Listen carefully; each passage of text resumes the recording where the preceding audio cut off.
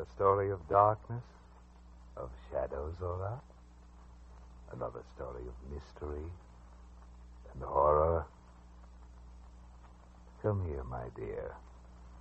By my side.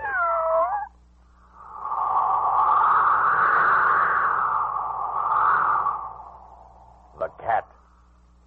Instrument of evil. Pawn of the devil. Another story in the weekly series heard each night at this time. The forces of evil are everywhere.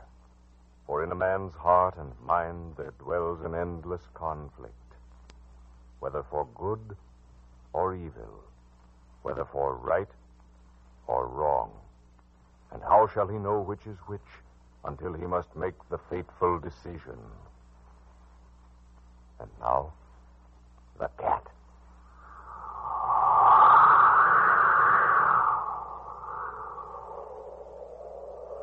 Jabez sits before the fire in his library. The library filled with volumes written by his hand.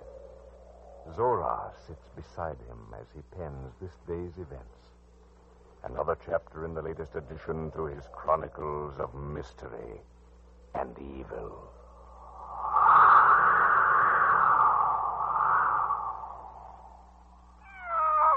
In a moment, Zora. A few more words. There, I'm finished. How else would I fill our shelves, Zora, if I did not write the day's events in our books? Yes, I know. I promised you something, Zora. I will keep my word soon. But first, the night is cool. And Carol, lovely Carol, lies in bed and thinks of me. Lovely Carol lying in bed, thinking of me.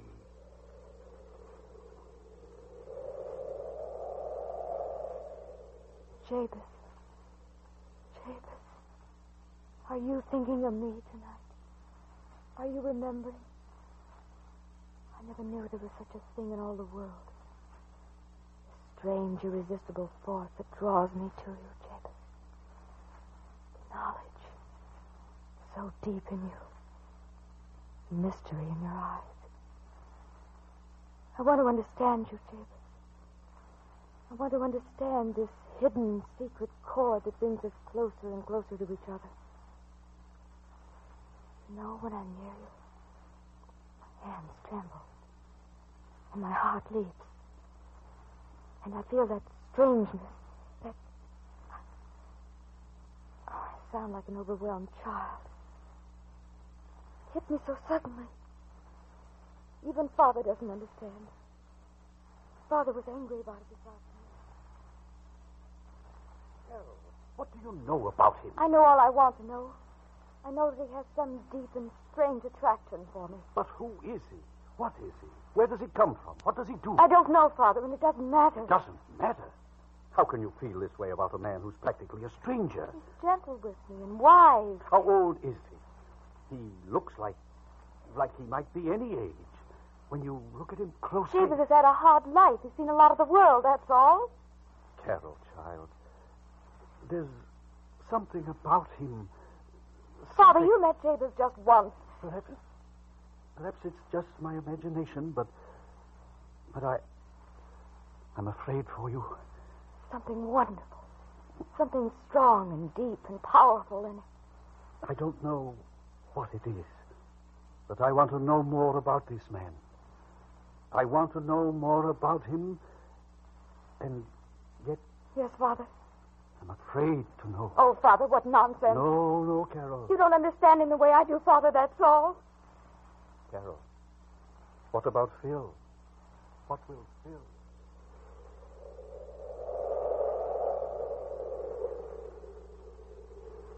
Yes, I had to think about Phil. I was impatient with the thought.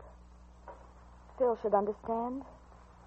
Phil should remember that although we've grown up together and thought about marriage, and everything seemed settled, it was more a habit of being together than being in love. It isn't that I'm in love with Jabez. It's more that no longer feel the same way about Phil. But the way Phil took it puzzled me. If that's how you feel, Carol, I won't stop you. I knew you'd understand, Phil. This is something I have no control over. It just happened to me. Swept me off my feet. Don't you think he's a little old for you? I'm not thinking of marriage, Phil. I'm just terribly attracted to Jabez. Besides, how old do you think he is? I don't know. That's got me puzzled. He could be 60 and he could be 40. There's a look... That's not very kind of you, Phil. I'm only interested in your welfare, Carol. Of course you are, Phil. But there are depths to Jabez that you don't understand. He's so alive, so clever, so... No, clever isn't the word. He's deep, as though he knows everything. I'd like to meet someone who knows everything.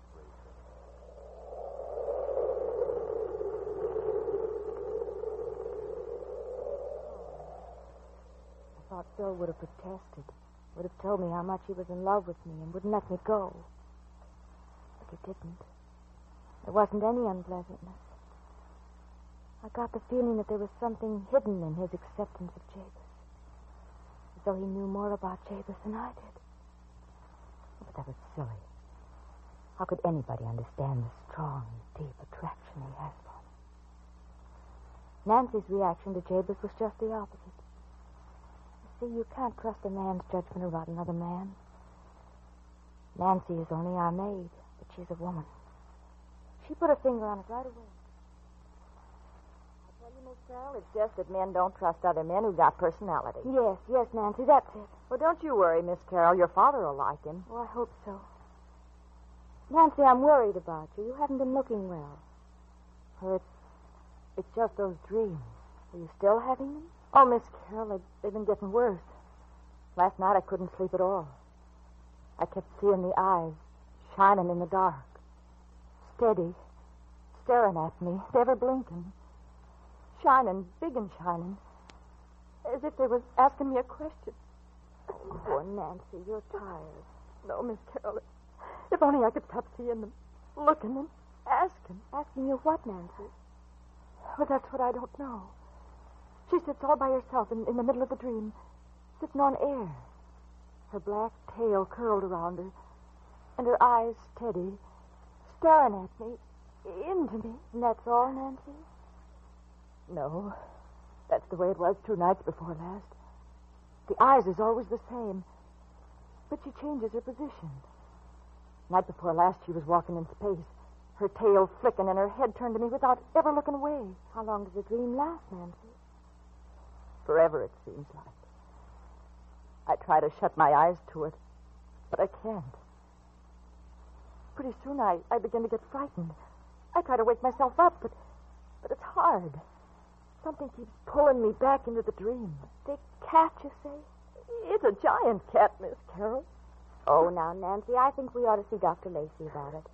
Perhaps it's something he can explain very simply, and you won't have those dreams anymore. Well, it ain't only dreams now, Miss Carroll. What do you mean? I saw her. Nancy. Miss Carroll, I swear. I ain't one for fancies. I couldn't fall asleep last night. I was so worried. I lay in bed and tried to put it all out of my mind, but I couldn't. And my heart was going something awful. And then I was looking out the window. Something drew me to look there. And Oh, Nancy, I think your imagination is running away with you. Oh, no, Miss Carroll, no. She was there. The cat. She was sitting on the ledge. And her eyes looked straight at me, just like in the dream.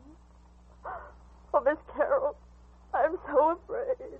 I'm so Well, afraid. if it'll make you feel better, I'll stay with you in your room tonight, Nancy. Oh, would you, Miss Carroll? Would you? Of course, Nancy. We'll soon put an end to those dreams of yours.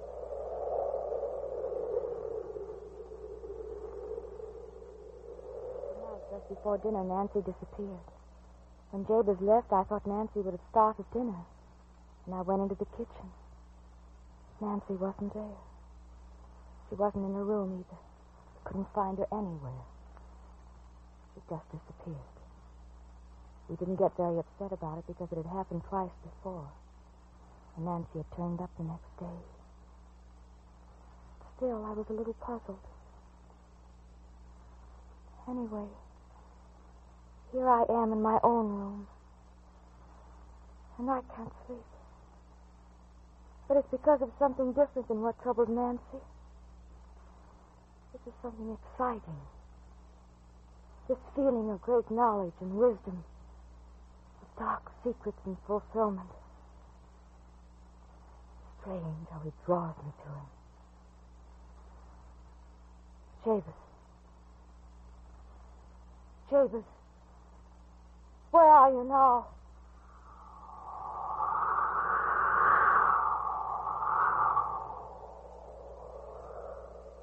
You are listening to another chapter in our new mystery horror series, The Cat.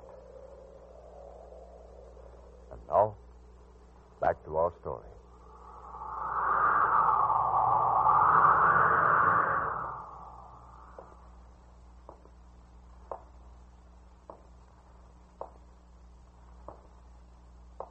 Well, Zora, as I promised, Nancy is waiting. I told you she'd be here, didn't I?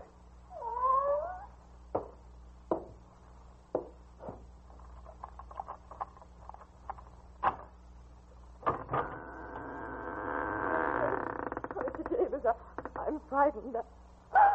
Yes, Nancy? What is it? The cat. That's the cat. Mr. Davis, keep her away. Listen to me, Nancy. Yes, but keep the cat away. I'm afraid. Patience, Zora. Oh, you're a gentleman, Mr. Davis. You promised to help me. That's why I came here. You won't let her hurt me, will you? You'll protect me. Nancy. No, please, Mr. Davis. The cat. Nancy, No, look please. at me. Nancy, why did you kill him?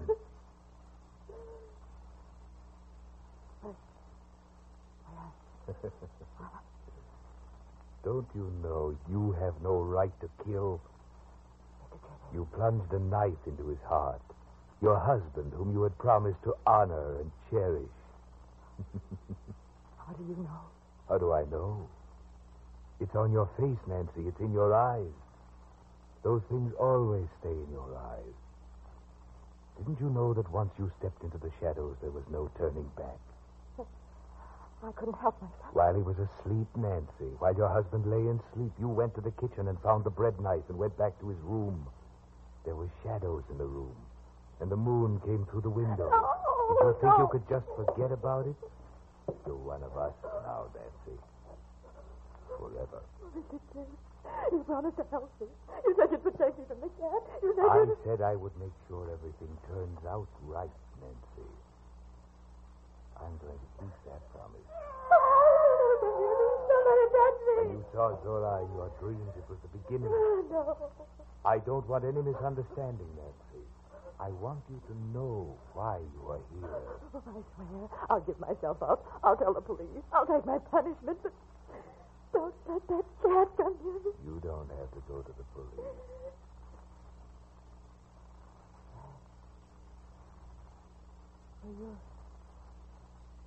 Your eyes. Yes, Nancy. You're not Mr. Davis. I'm not. Your eyes. They're just like... Nancy. No, please. Nancy. Nancy, look at me. Don't come near me. Keep her away. Keep her away. All right, Zora.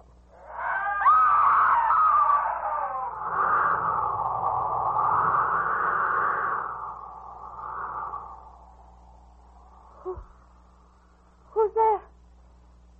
Father? Is anyone here?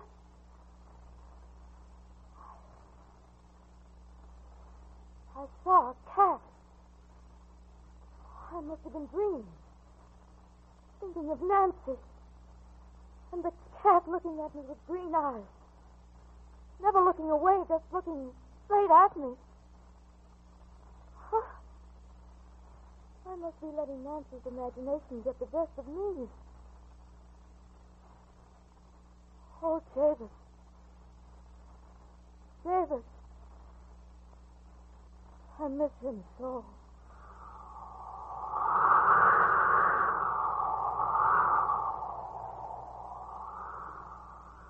Well, Zora. Oh, you did? You enjoyed tonight's chapter? This is just the beginning, Zora. We did well with Nancy. But tomorrow I see wonderful things, Zora. For me and you and Carol.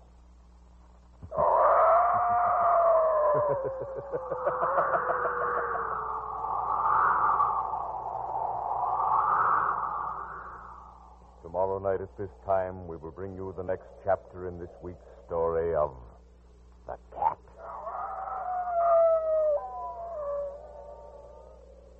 Included. Hey, fooled you, huh? I figured I'd do something different this time.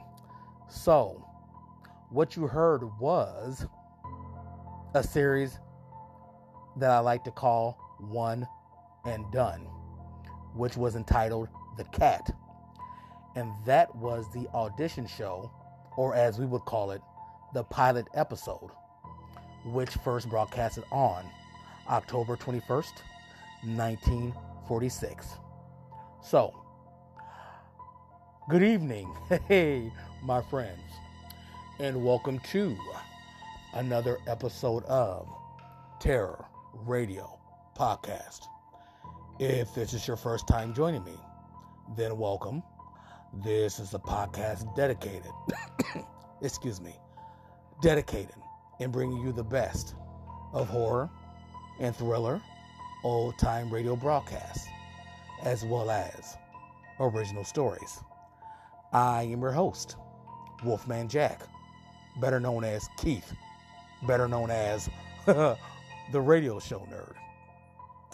And tonight's episode is called When the Tables Are Turned, or Karma is a Witch. But take out the W and turn it into a B. So, without further ado, this is Terror Radio. The two radio series highlighted tonight are The Devil and Mr. O, followed by The Price of Fear. The first radio play is entitled Going Down. And this was, literally, The Devil and Mr. O was nothing more than another syndicated version of Lights Out that debuted in 1970 and ended in 1973 and was hosted by Arch Oboler, who at this time was 100. Okay, I joke. 98 and a half. And it was literally rebroadcasting of original stories from the Lights Out era from 1940 to 1943. The story Going Down was originally titled Sub Basement, and that first broadcasted on August 24th, 1943. The reincarnation of the story Going Down broadcasted on December 17th, 1971. Following that is the radio play The Man Who Hated Scenes.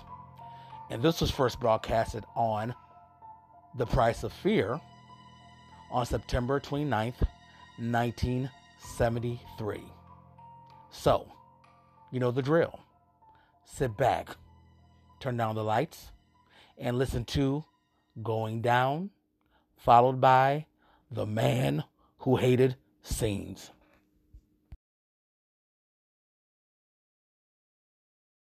Lights out for the Devil and Mr. O.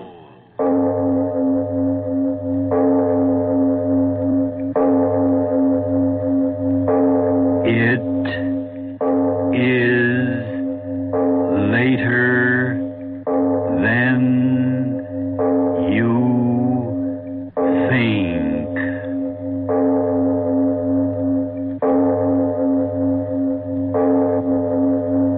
Turn out your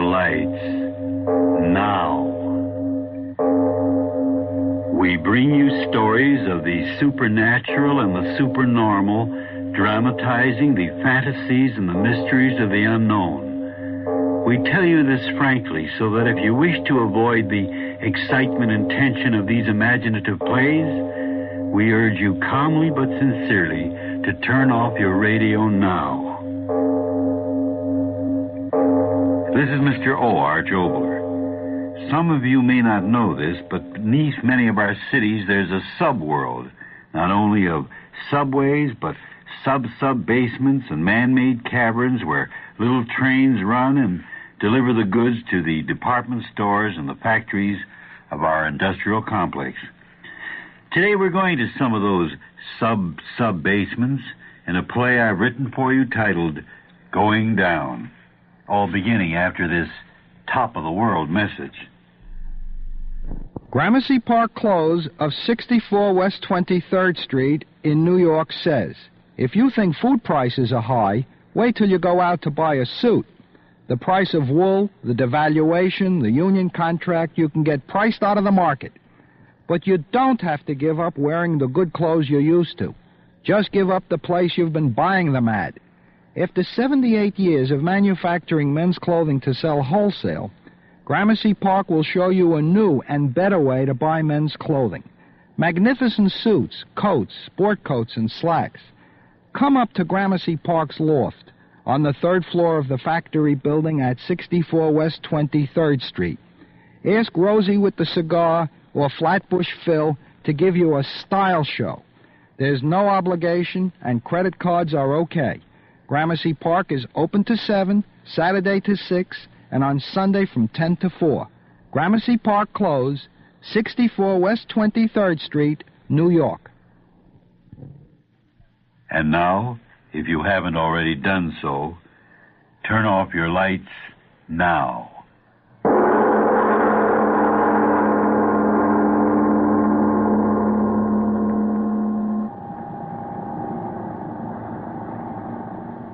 But of course I can run an elevator. I was just asking. And I told you. Well, here we are.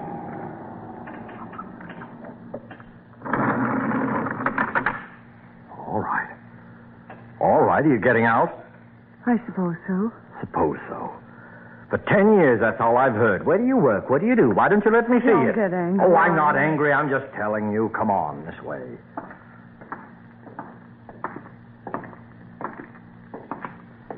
Such a big basement. You don't know the half of it. It's like a whole city down here. A person goes to a department store and doesn't know all this is underneath. Say that again. And you're in charge of everything down here? There's another fact. Here. Look at these. What are they? Furnaces?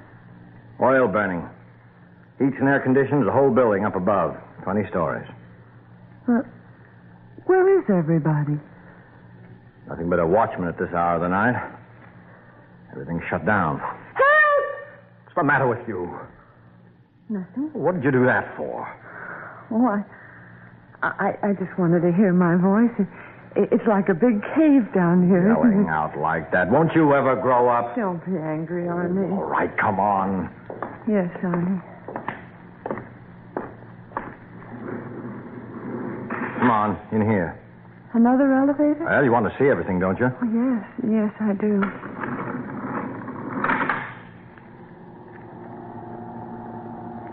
Down some more? Yeah.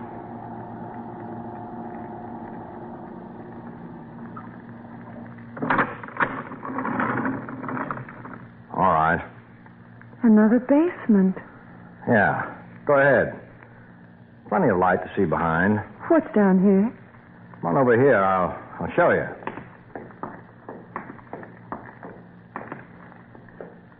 There, in the wall. Is it a tunnel? That's what it is. But a tunnel down here? See those tracks? Yes. Where do they go? How do you think all the merchandise is brought to all the stores here in the business section? Tunnel system, that's how. Right under the city streets. I had no idea. Mighty few people have.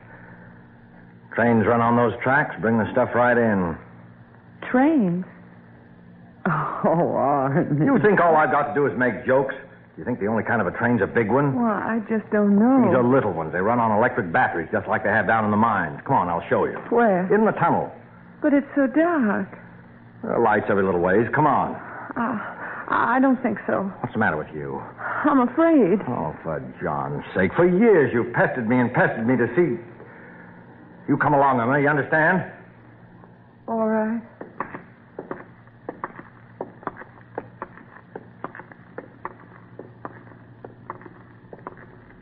Arnie, this is far enough. Oh, for John's sake. What's the matter with you now? I don't know. Come on. There's one of the little engines parked down at the end of the tunnel. You might as well see it.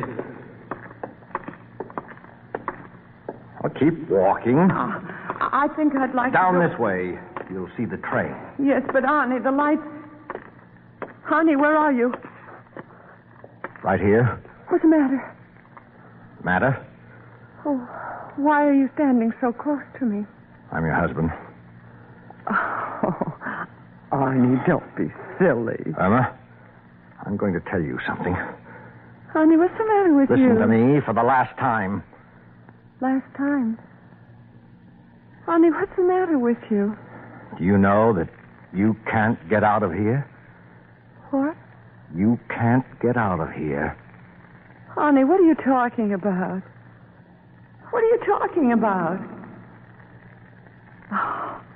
Oh, Arnie. You haven't made a joke like that in years. The last time you tried to scare me was right after we were married, remember? With that fur piece you made off was a dead animal that had gotten in the bedroom. You remember? I remember. Come along further, Irma. Oh, sure. As long as I know what you're up to, I don't mind. How far are we going? A long way. All right, Arnie. Anything you say. Don't I know it?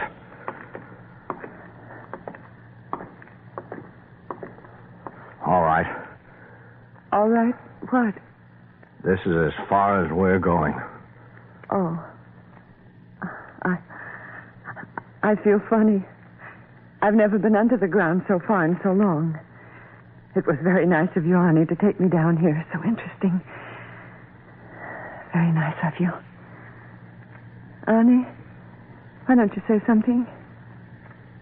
Arnie, is something the matter? Arnie, really, you can't frighten me. Not now, you know.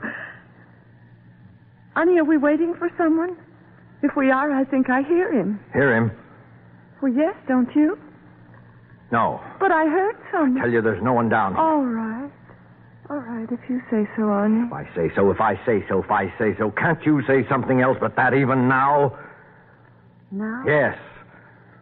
Irma, I'm going... There, I heard it again. What? Are there trains running this late at night? Trains? If it's a train, we ought to get out of here. Tunnel so now, Arnie, please. Shut up. Let me listen. Hear it? Will you shut up? Who's there? Who's there? Isn't there supposed to be anyone? Oh, of course not. I saw to it. Is that you? Is that you, Tom? Who's Tom? Tom, are you down here? One of the watchmen? I told him I'd pull these boxes tonight. I told him. Tom! Hey, Tom! What's wrong? Tom, what's the matter with you? Come on out here. Do you hear me? Come out right away or I'm firing you. Tom! Is he playing jokes, too? That fool, I'll break his neck. Get my hands on that. No, Arnie, don't leave me. Arnie, where did you go? Arnie, it's so dark, the tunnel. Arnie, where are you? Arnold, was that you? Arnold, it is you. Did you cry out? What? Stay back. You... That man. Who? From what's left of his face, I think it's Tom. What? The train ran over him? Arnold, answer me, was it? Train? No. Something's torn out his throat. Come on. Got to get out of here. Oh, yes. Something down here. Arnie, wait, I can't go so fast. Police, I'll get the police. Please, Arnie, wait for me.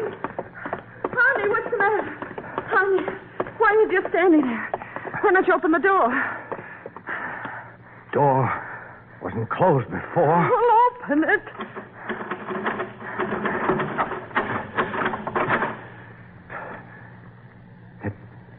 It won't open. It won't open!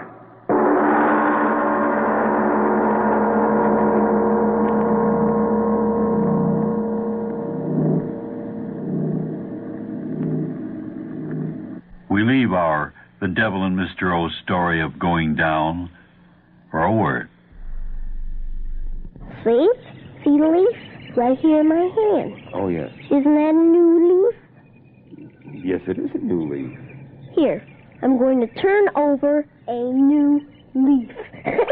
Get it? Leaf? New? What does that mean, to turn over a new leaf? Well, in serious, Mm-hmm. means that you're going to have a little change. From what to what? From bad to good. Oh, really? Yeah. Well, suppose somebody was crying. They could switch from tears to a smile. Suppose they were lonely. They could go from loneliness to having somebody to play with. Well, suppose somebody wasn't loved. Could they turn over a new leaf? They could go from not loving somebody to loving somebody. How do they do that? All they have to do is try to love somebody. Just try? Yeah. It's easy to love people when you try. Love makes all things new again. Hey, what was that? Another sound of love from the Franciscans. Let's go back to The Devil and Mr. O's story of going down.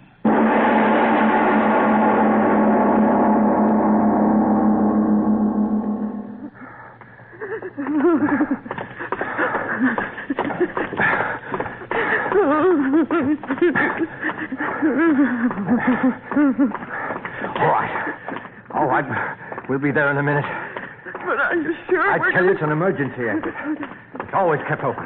Why was that door locked? Stop asking me that. I don't know. And that watchman? Stop talking, will you? I don't know anything.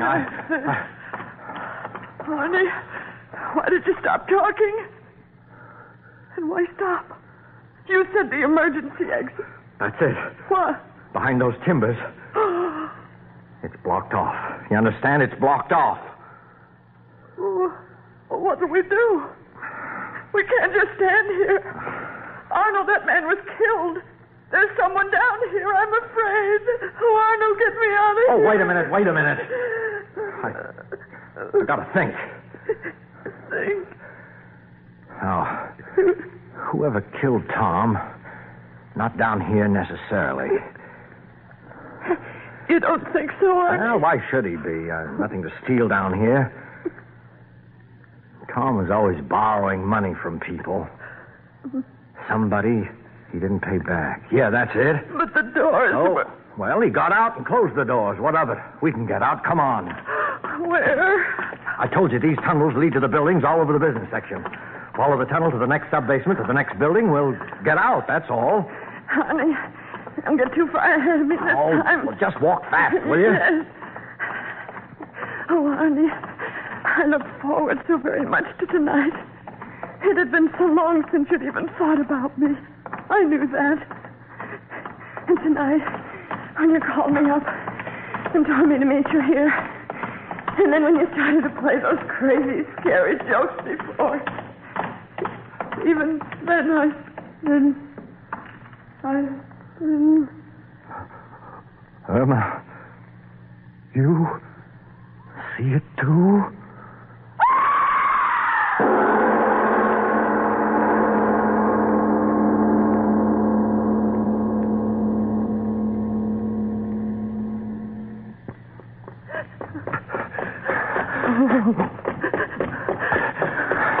Is it after us? Don't talk, run. Oh, my side, it's hurting. Well, that's too bad. Honey, don't leave me behind. Honey, I can't run any faster.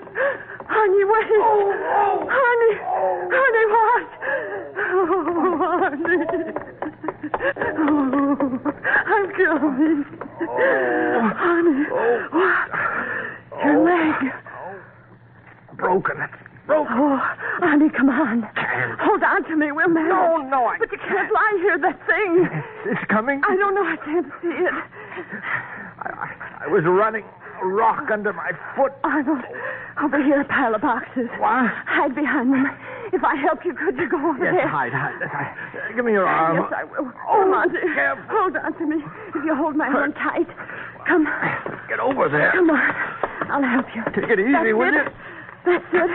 We're getting there. Hurt. Back here. There. Oh. Now help me down. Yes. Easy. Here you are. Oh, honey. There. Oh. Oh. We'll be all right.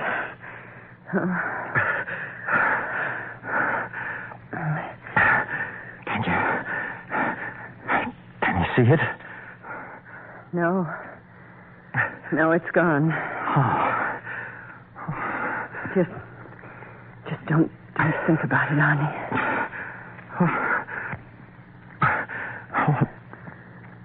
What was it? Emma, do you hear me? What was it? Well, you went to school. You studied things like that. That thing. What was it? Emma, didn't you hear me? Yes. I heard you. What was it? What was it? Was it a lizard? Yes. Some kind of a lizard. That's it. It was a lizard. Some kind of a lizard. Why do you say it that way? I saw it good, Arnie. Well? In school. One of the books, there was an animal like that. How did it get down here? A lizard that big? Oh, no, you don't understand. Geology book. The thing wasn't a lizard exactly. Huh? It was a dinosaur.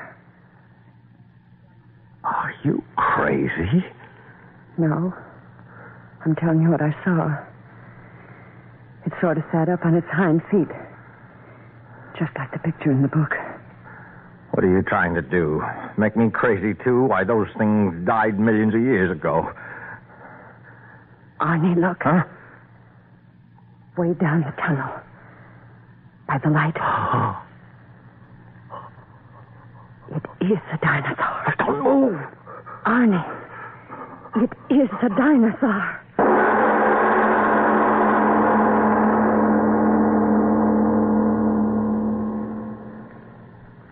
Has it gone away? I don't know. It's been so long. Okay. Just don't move.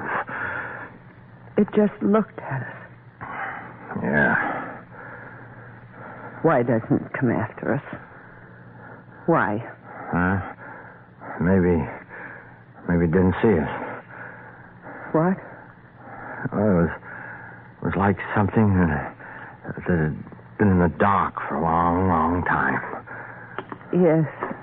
Oh. Don't move around. Oh, there's a little room back here. Oh, would you rather go out there? Oh, don't be angry with me, Ernie. Angry? Why should I be angry? Emma, you went to school. You studied those things. You called it a dinosaur. Yeah. All these hours, I've been thinking, how could a thing like that, which was supposed to have passed out of the world so many years ago, how could it be alive now? I don't know. Emma, listen, I know. This tunnel under the business district, they were putting on an extension, blasting in the rock. Maybe that thing came out from inside the earth. Maybe. You're not frightened, are you? No. Why not? Because I'm with you. If it came back, what could I do for you? It's just being with you. Yeah.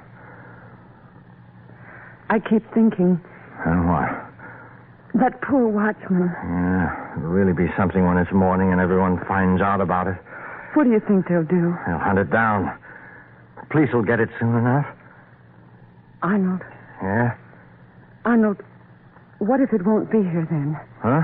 It's been hours since we last saw it standing down there. What if it's gone back where it came from? It's all right with me. But what if they're not... They'll hunt it down. They'll find it.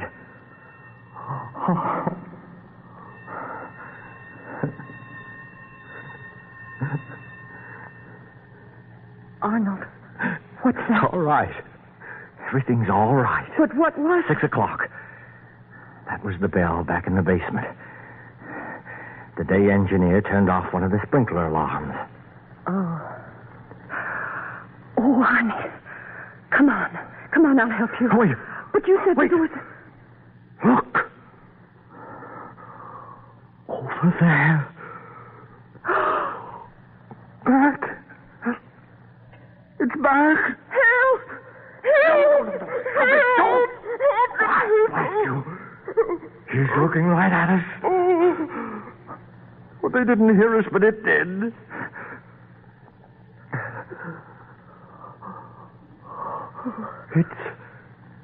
It's starting this way. My leg. Arnie. Oh, how slowly it's moving. As if it can hardly see. That's it, Emma, that's it. What? It's blind. That thing is blind. It's lived under the earth so long it can't see. But it's still coming this way.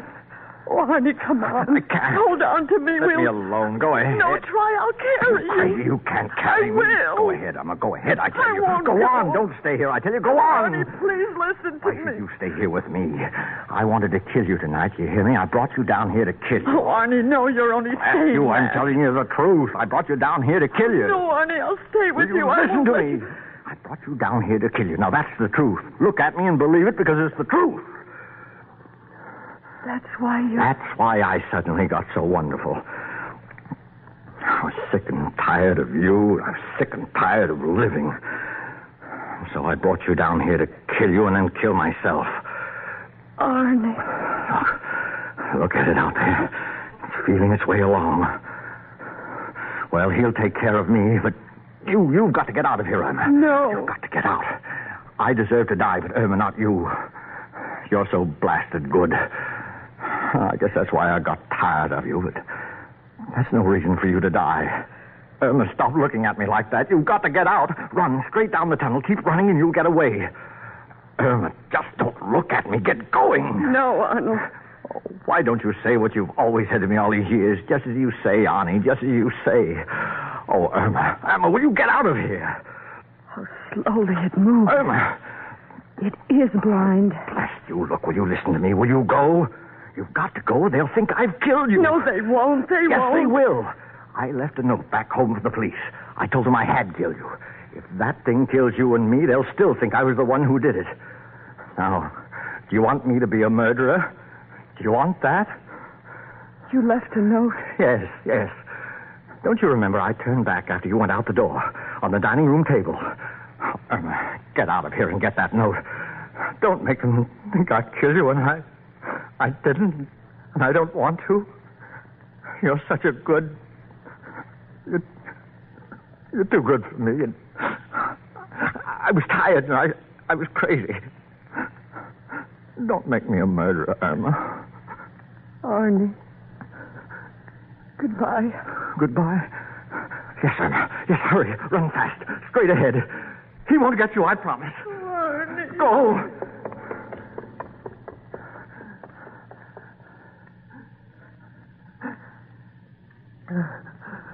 All right. You blind thing, you. Here I am. Yeah. Here I am. Here. I'm not scared. Come and get me.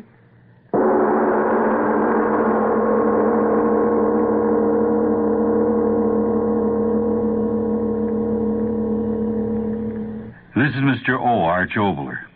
Let me tell you about a couple of letters I received from you listeners. One of them asked me the question, Mr. O, do you believe in the sensitives who say they can feel the presence of ghosts in a house? I have a quick answer for that one. Unless that so-called sensitive can materialize the ghost for me in broad daylight, now that's the question. Why must the ghost always appear in the dark? As I say, unless the ghost can actually be materialized, I must remain among the skeptics. Extrasensory perception, yes. Ghosts, show me. The second letter asks me about my new book, House on Fire, and do I truly believe in the existence of devils on earth? Well, it all depends on your definition of the word devil. But I ask you, how else can one explain some of our today's madness? Speaking of devils and deviltry, let's talk about next week's play. The title is one found to the CPAs and the bookkeepers of the world, Balance Sheet. And let's talk about that after a word from your station. On a sun-parched desert, in a humid, tangled jungle, beneath the stars of a tropical seaport, these are the places that Hopis are found. Hopis, the people of Project Hope, sail to distant ports on a white hospital ship, or take up residence in our own Southwest with this common goal: to help others become medically self-sufficient. Project Hope's mission is not treat and run, it's treat and teach.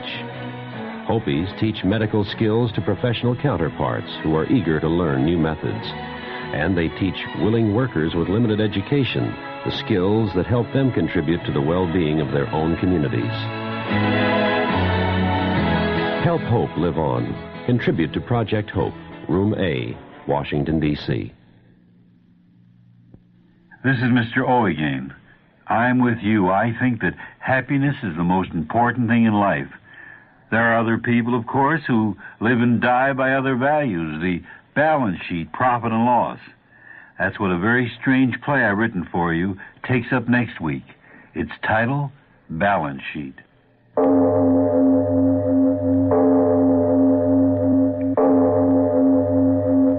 It is later than you think.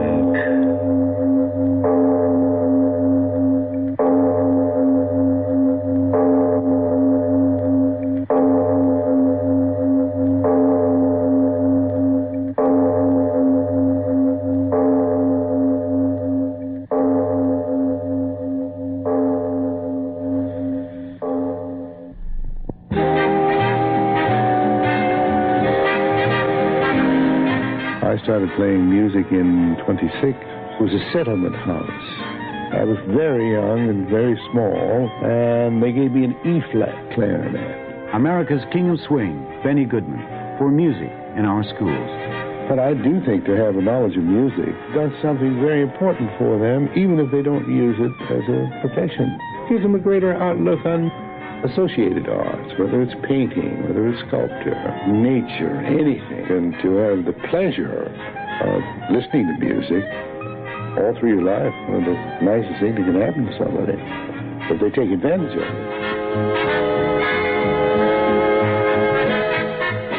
Help all our children to take advantage of music. Support music in your schools. A message from the Music Educators National Conference.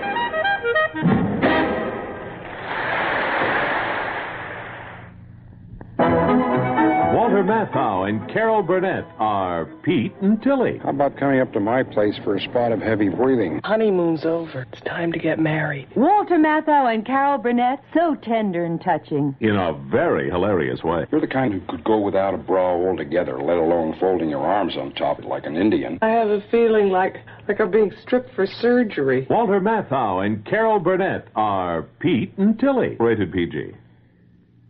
See Pete and Tilly, held over at a specially selected theater near you. This is the grown-up sound of today, where you hear the best sounds in radio.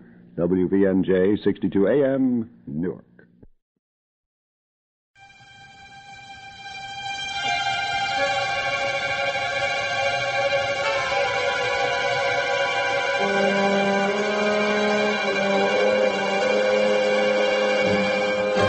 The Price of Fear.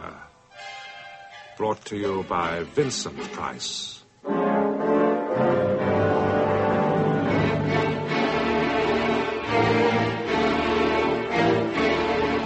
Train trips fascinate me. How about you? If the answer is yes, then this story, which I have chosen to call The Man Who Hated Scenes, might well appeal to you. Indeed, for some of you listening, even the notion of making a long train journey across the United States will conjure up a world of limitless possibilities. The world seems yours for the asking. Right from that first whistle blow, right from the first shudder as the giant locomotive grips the tracks and pulls its human cargo away from the commonplace and the familiar towards the romantic and the unknown. Others of you, of course, might prefer to regard such a journey as simply a respite, a period of temporary seclusion, a chance to simply sit and think. My own inclinations vary, and I suspect come somewhere in between. In any event, be it in the diner of a train speeding across the States or in the kitchen of my own home, I have always considered conversation at breakfast as something of a chore. And so it was, as I watched the little man coming towards me, my feelings were a mixture of resentment and dismay. His voice proved as tentative and deferential as his general demeanor. You won't mind if I share your table? The fact that the rest of the diner was still completely empty and the stranger seemed perfectly prepared for me to refuse ultimately made no difference to my polite reply. Will you? Oh, no, please do. I'd be glad for the company. Oh, many thanks. Insomnia. Don't you know, I've been a martyr to it all my life. Oh, I'm sorry about that. But still, it's nice to know I'm not going to be the only one coming in for breakfast this early. Oh? Yes, when I came in a few minutes ago, the dining car attendant looked as though he'd just got out of his pajamas and could certainly see no reason why I wasn't still in mine. That he wasn't angry, was he? Well, let's just say not your usual service with a smile. I see. You must forgive my asking. It's just that I could perfectly well come back later if it were more convenient for them. Well, there's no point in making a scene, is there? I do so hate scenes. He glanced nervously away as the same sleepy waiter approached us from the service area. He gave his order in an apologetic, hardly audible voice. Just coffee and lightly scrambled eggs, please.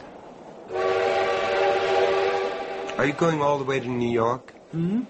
Oh, much further, much further. I'm travelling on the QE2. We embark on Thursday. Oh, home to England, then? Oh, no, not for a long time yet. Cherbourg first, then the Sun, the Riviera, perhaps, Italy, the Greek islands. I haven't made up my mind. Oh, I do envy you. Then you shouldn't. No? No, it's just a case of doctor's orders. It's my nerves, you know. It's any kind of excitement to be avoided at all costs. Yes. Yes, I do understand. I think you really do. For some unknown reason, I'm sure you do. So, my friend, you can imagine the kind of state I got myself into when I discovered my wife was being unfaithful to me, can't you? Your wife? Marilyn. So beautiful, so very, very beautiful. Oh, but perhaps you'd care to judge for yourself. I just happen to have it. It's only a snapshot, but it doesn't do her justice, really. But, yes, here we are. It was taken at the side of the pool, don't you know? Our pool. It's very impressive. Marilyn loved that pool. I'd accepted and studied the photograph. The sleepy waiter had returned and was grudgingly serving my companion's breakfast. Yes, the girl was certainly beautiful. There was no denying that fact. Even though the photographer had caught her just on the point of emerging from the pool, her charms were not only obvious, but a trifle too obvious. The high diving board framed her head. It reminded me somewhat disconcertingly of a gallows. I ordered scrambled eggs, didn't I? What? Yes, I'm sure you did, but they've brought you fried. So bad for the digestion, don't you know? Oh, well, these things are sent to try us. Oh, nothing of the kind. I'll ring for the service. No, please don't. I do so hate scenes, you see. Please. Well, just as you wish. Thank you. I suppose it's fortunate for me I've never been short of money. It really is a wonderful insulator, old man. It protects me from all kinds of anxieties the average man can't avoid. It's probably why I've never objected when I've been overcharged or anything like that. Far easier to pay up. Remain calm. You were telling me about your wife. Marilyn. Oh, yes. Beautiful. So beautiful. The most beautiful creature I've ever seen, or am ever likely to see. I thought so right from the very beginning. Where was that? It was at a resort in Florida. She was a swimmer before our marriage, almost made the Olympic team. Did she really? Yes, really. Anyway, she was doing some exhibition dives from the high board into the hotel pool. She was wearing a white bathing suit. I remember seeing her poised high above me. She seemed a positive goddess incarnate. Diana turned mermaid instead of huntress. Does that sound fanciful? No, not at all. I didn't think it would. To you?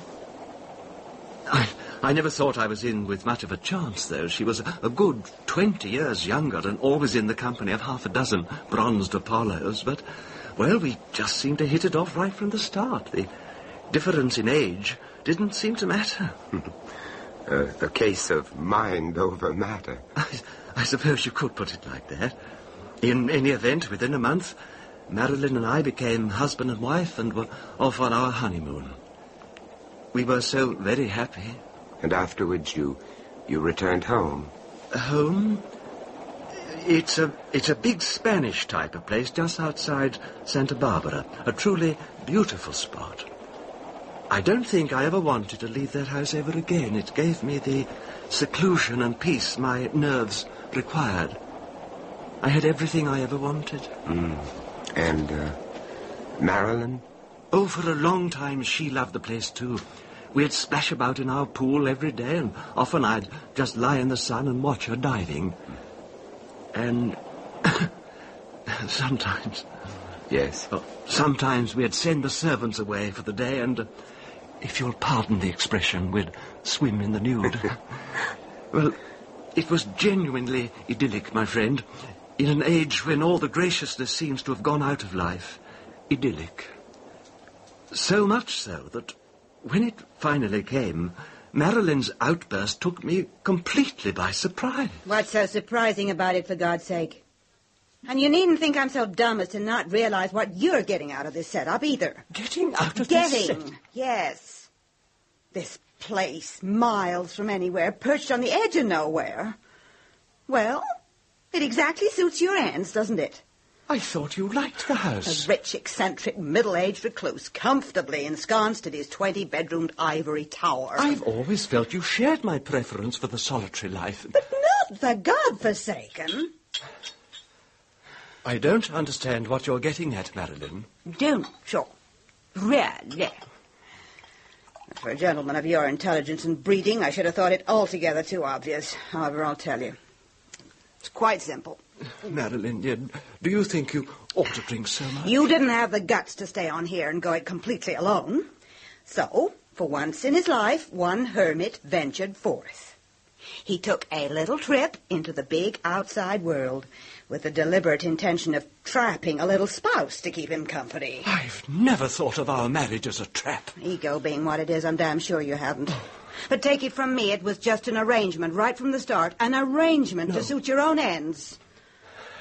I've always tried to put your happiness first. Huh. Happiness. That's a word from the past. But I'd given you everything you've ever asked for. Everything. I'll grant you the bait was acceptable enough at first. Bait? Of the very finest quality, there's no denying, but bait, Harry. You made the whole arrangement seem irresistible, didn't you? But the world was to be our oyster, remember? New places, new faces, forever and ever, world without end. Amen. Oh, you really had me believing it, too. Right up to the end of the honeymoon, you actually had me believing it. And afterwards? Well, the honeymoon was over, wasn't it? So was the new faces, new places routine. And in its place, this, a cage, damn you. Oh, well up to the standard you taught me to expect, I'm not denying, but a cage for all that. Marilyn, I love you. Right from that first moment. You knew that you wanted me, so you wooed me and you won me. You moved me into your millionaire's Alcatraz and then you throw away the keys. I still love you. Oh, maybe you do. Enough to go back? Back where?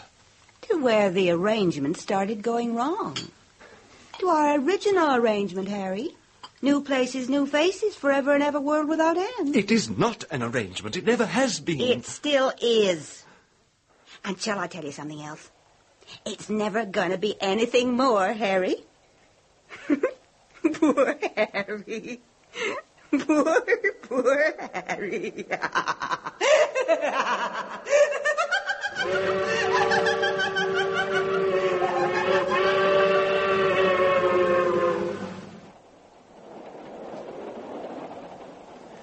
Have some more coffee?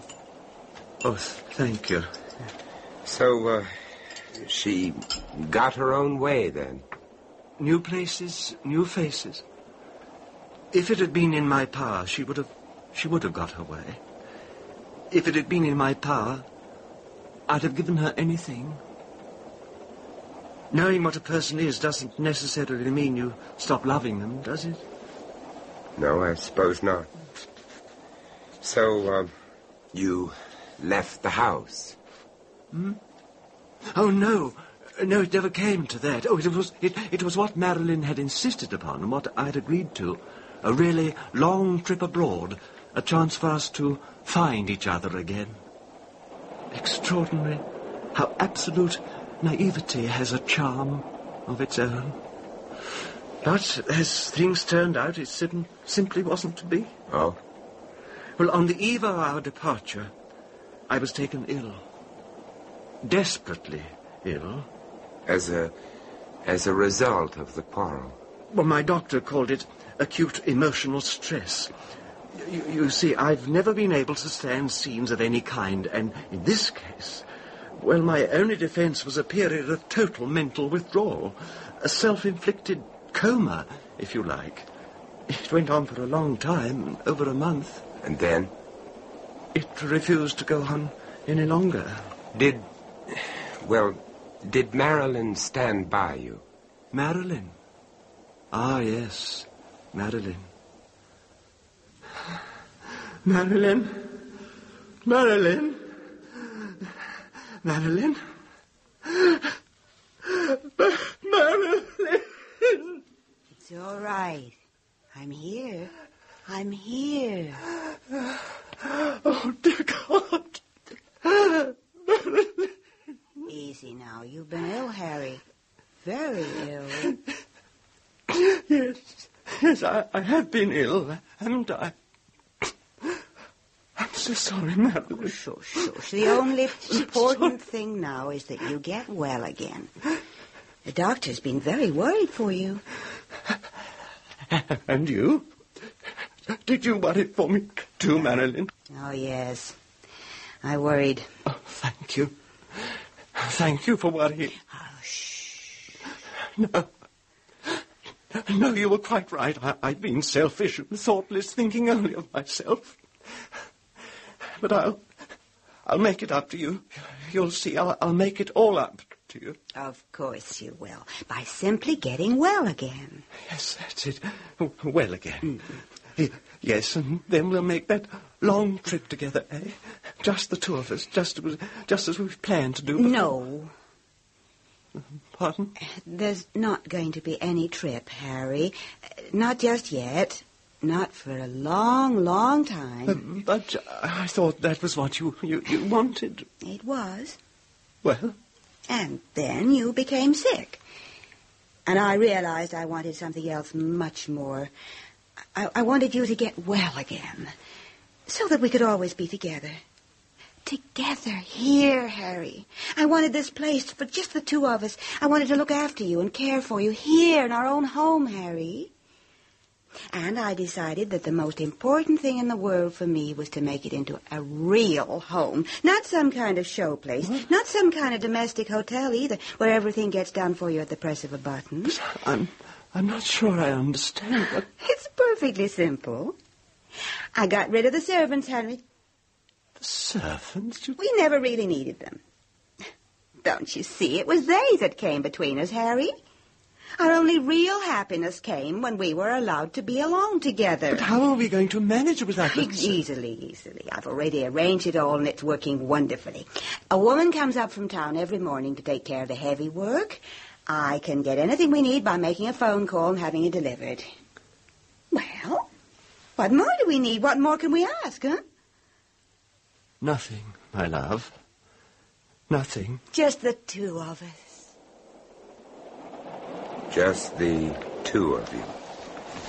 And tell me, did it work out like that? No. No, not quite like that. Well, how? As the weeks went by and I got steadily stronger, Marilyn thought the occasional change of scene might speed my recovery. Nothing too far afield, mind you, nothing too taxing, just a little jaunt along the coast, the odd picnic in the hills. Well, my nerves being what they are, I've never felt confident enough to drive myself, and Marilyn didn't really feel up to it. We'd got rid of my old chauffeur along with the rest of the staff, and so... So you engaged another one? Marilyn engaged one. His name was Charles.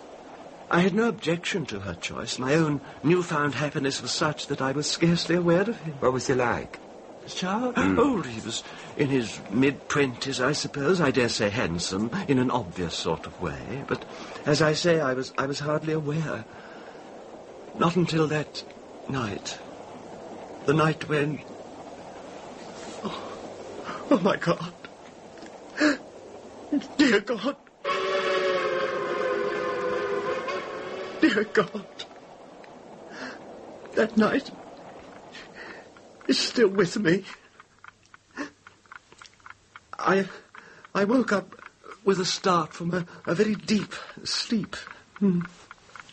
Marilyn had taken care to give me my usual quota of sleeping pills, but for some reason on this particular night, they hadn't done the trick.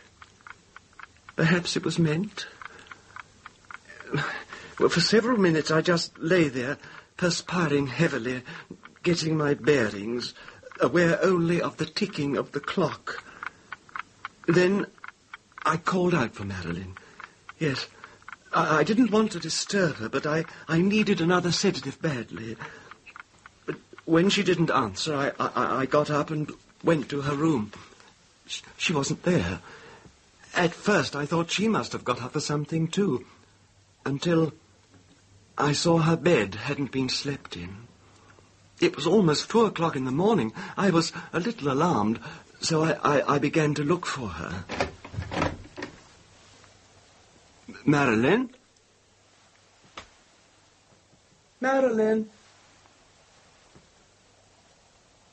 It wasn't until I reached the downstairs living room, which opens onto the patio, that I heard voices.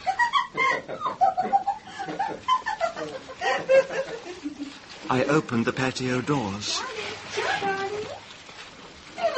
The voices were clearer now. My wife and our chauffeur, together at the pool.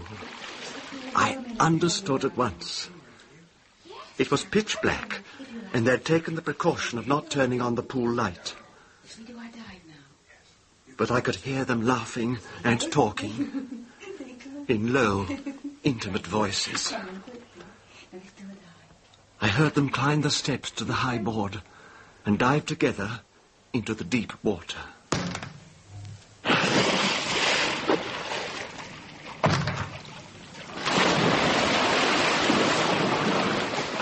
I stood there, heartsick. The effort to simply hold on to myself was unbearable. My first instinct had been to rush out and confront them, but I couldn't bear the thought of such a scene. So instead, I waited until they eventually left the pool. They lay together in each other's arms, not 10 feet from where I stood. I listened. Why did you ever leave me? Oh, I don't know. I did then. At the time, it seemed the only possible answer. But I know I never stopped loving you, not for a single second. Which, in a funny way, is why I had to leave you in the first place. That doesn't make sense. Let's just say an instinct, shall we? Instinct? Yeah. And the kind of life we were living together must one day have killed that love. It wasn't so bad. Wasn't it? Diving exhibitions at second-rate summer resorts, the odd gala. Hardly enough to keep body and soul alive. Endless drag from one dreary hotel room to the next. So you sold out and settled for this instead. Oh, I'm sorry. I didn't mean it to sound like that. I settled for both of us, Chuck. Oh, but you still don't know whether to believe that or not, do you? To believe that I only ever wanted this for us. All along. I don't know what to believe.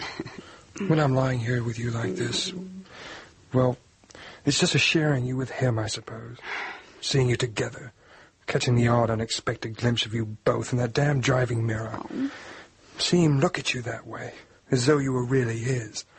Seeing him reach out to touch you. Chuck. Seeing you smile back. Seeing you return the touch. Please but don't. worst of all, knowing that though you're lying here with me now, in a little while you'll be gone.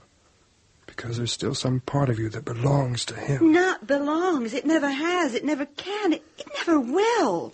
I wish I could be sure of that. He's a sick man, Chuck. Sicker than he even suspects. A year, 2 years, a little longer maybe. But it's not so important, is it? We can wait. Because we know that one day there's only going to be us, Chuck. All this and us. Just the two of us. Just the two of us. Hold me. Hold me close. What did you do? Do? Oh, the conventional thing, I'm afraid. The next day I engaged a firm of detectives. To make inquiries about Charles. They only told me what I more or less knew already. That he was a swimmer who teamed up with Marilyn to do exhibition diving the summer before I met her. The rest was obvious. When I became ill, she had sent for him to solace her loneliness, shall we say. Then, as I grew better, she stumbled on the idea of employing him as our chauffeur. You can understand my dilemma. Yes, I am beginning to. I was just recovering from a serious nervous illness, a breakdown. A scene, a quarrel would undo the weeks of convalescence. Now, of all times, it was impossible for me to have it out with Marilyn, to send Charles packing, to do what any other man would have done instantly. It was a weakness, but I couldn't overcome it. So? I dissembled. I pretended I knew nothing. I waited. I racked my brains for some way of letting Marilyn know that I knew, and yet avoiding that inevitable scene. Well, did you eventually find a way? Oh, yes. I saw how it could be done.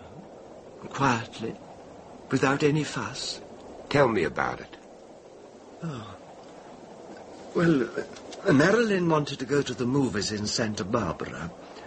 I declined, but said Charles should drive her, as I didn't like her to be out on her own at night. She saw me to bed and watched me ostensibly taking my sleeping tablets. I heard the car drive away and imagined handsome Charles, Chuck, sitting competently beside her at the wheel. After a while, I got up. I had plenty of time. Plenty of time for what? To arrange the hint. The hint that would let them know when they got back that I was fully aware of what was happening between them. Oh, go on. It was well after midnight when they got back. Very dark. A hot, sultry night, just the night for a swim. Marilyn didn't even come up to her room, but went with Charles directly to his. And a few minutes later, I heard them laughing softly as they came out and went towards the pool. It was inky dark, but I knew they were climbing the diving tower. The high board creaked as they stepped out onto it, and creaked again, sharply, as each one dived off into the pool. Marilyn first, then Charles right behind her. Their little game they enjoyed so much. It was too dark to see a foot in front of you, but of course to swimmers of their skill it made no difference. In fact, I rather imagine it added to their fun. And your hint, did it work? I mean, did it break up the affair? Oh, yes. It broke up all right. The affair ended that very night. A truly effective hint when I finally thought of it. You see, my friend, that evening, as soon as they had left the house, I opened each of the 4 valves and drained all the water out of the swimming pool.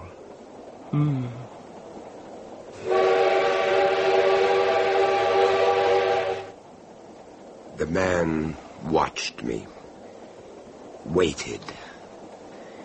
I could think of nothing to say. After what seemed an eternity of silence between us, the train entered a tunnel. It was like the fall of a curtain.